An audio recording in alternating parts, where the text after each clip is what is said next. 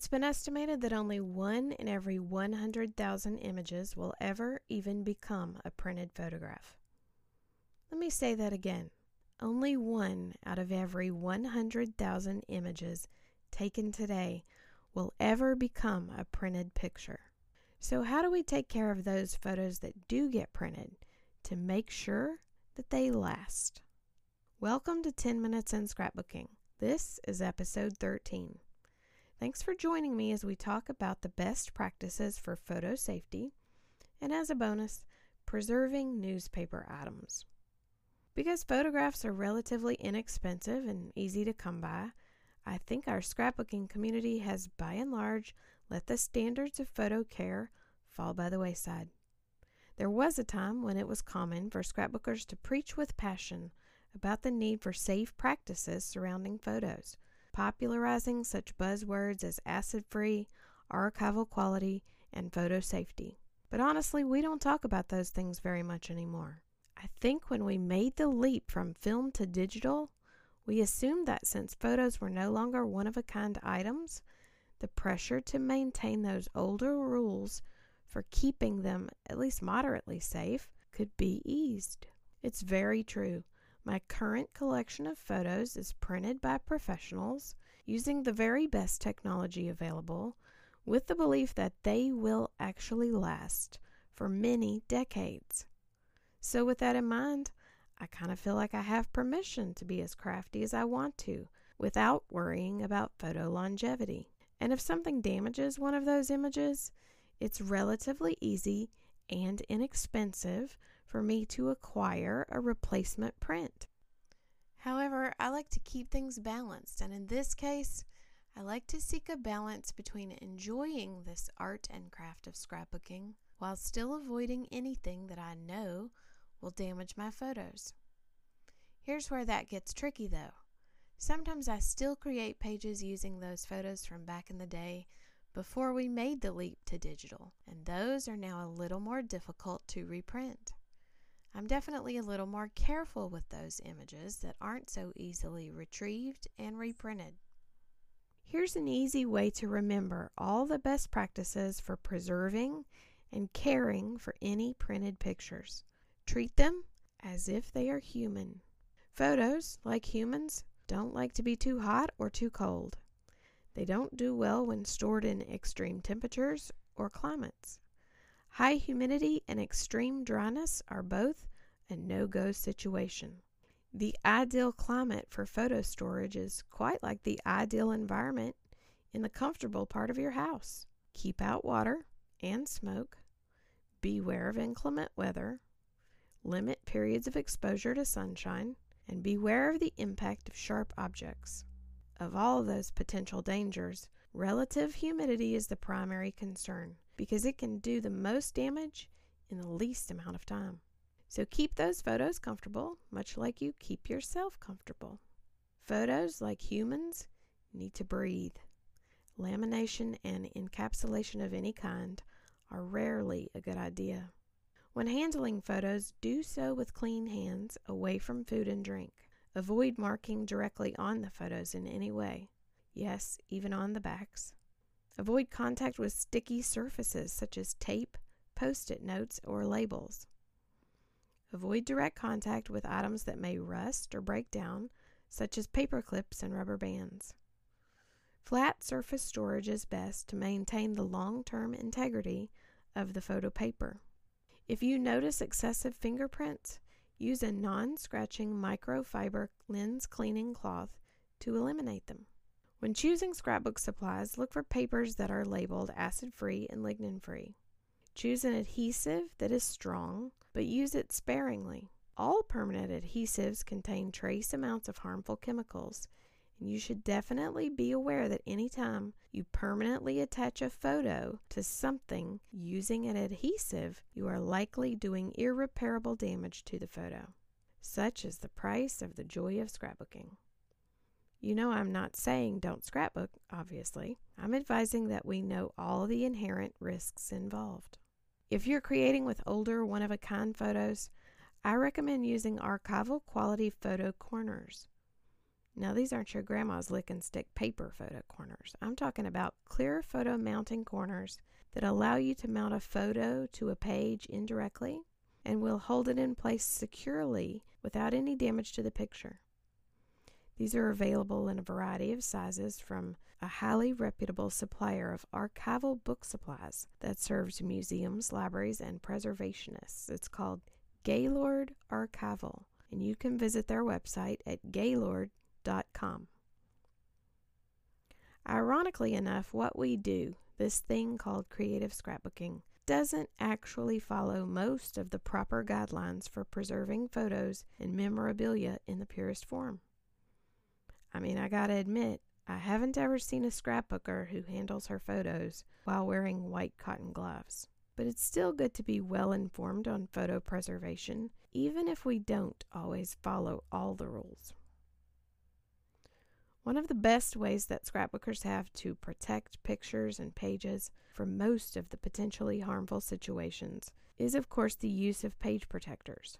Surely we could do a whole episode on choosing an album style and matching page protectors, because there are lots of styles and sizes to choose from. But my best advice is to plan to purchase page protectors along with and at the same time as you make your album purchase, because different brands fit differently inside every different kind of album, and unfortunately, they are not all interchangeable. If I were queen of the world for a day, that's the first thing I would change. I would make page protectors universal.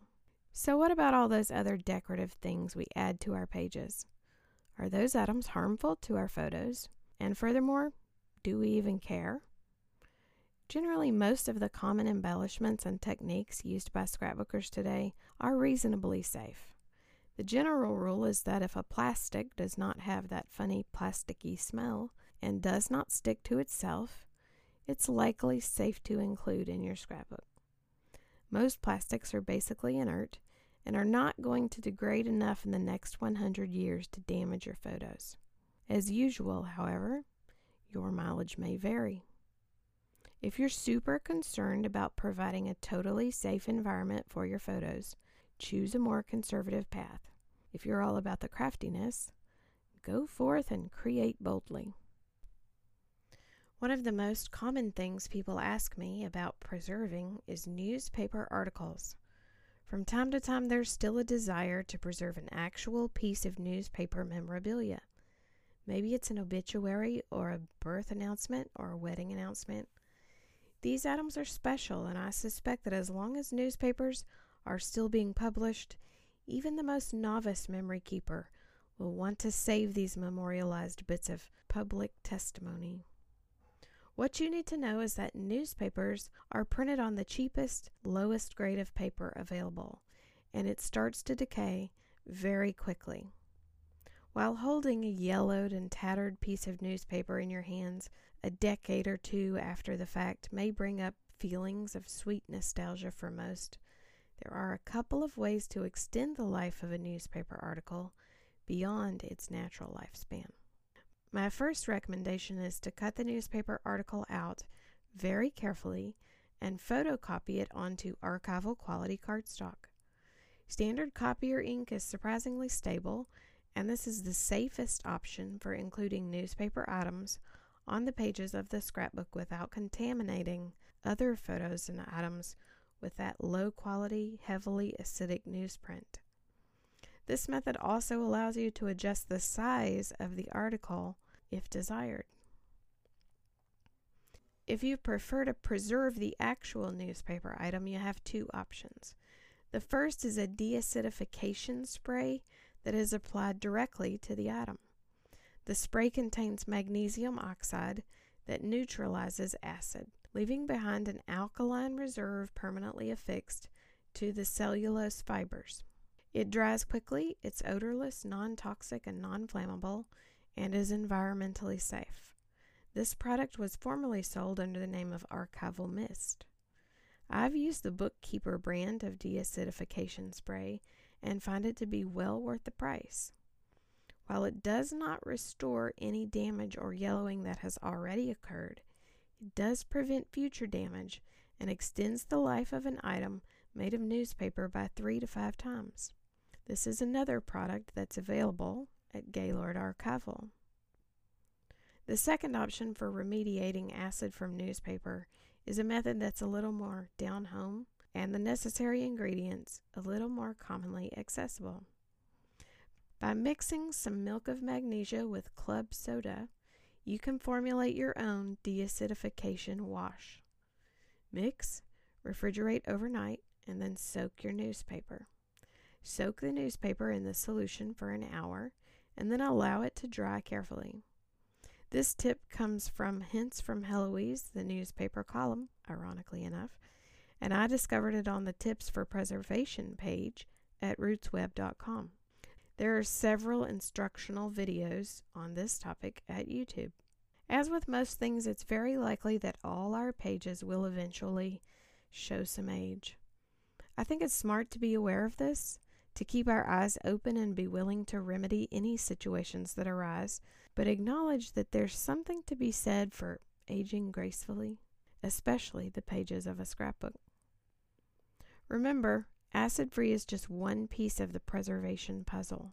There are excellent graphics on the Gaylord website that show many of the other pieces of the preservation puzzle too, and it's a very interesting topic to dive into. Speaking of helpful and informative websites, did you know that the United States Library of Congress hosts an excellent website for archival preservation of all types of materials? If you have questions about the best practices for preserving other items, these are the experts, and their website is chock full of helpful information. You can visit them at loc.gov. I hope that these few minutes have provided you with a bit of helpful information, and that you will join me again for episode 14, where we will venture into a topic that is where my two worlds collide, where scrapbooking meets autism.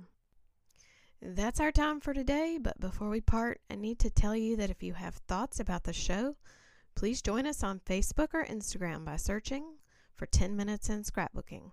It's all one word with the word 10 spelled out, and I would love to hear from you. Special proud mama thank yous to the cutest little sound engineer in the Scrap Loft studio. Give a nod to Gray, y'all. I look forward to seeing you back here real soon when we will spend 10 minutes in scrapbooking.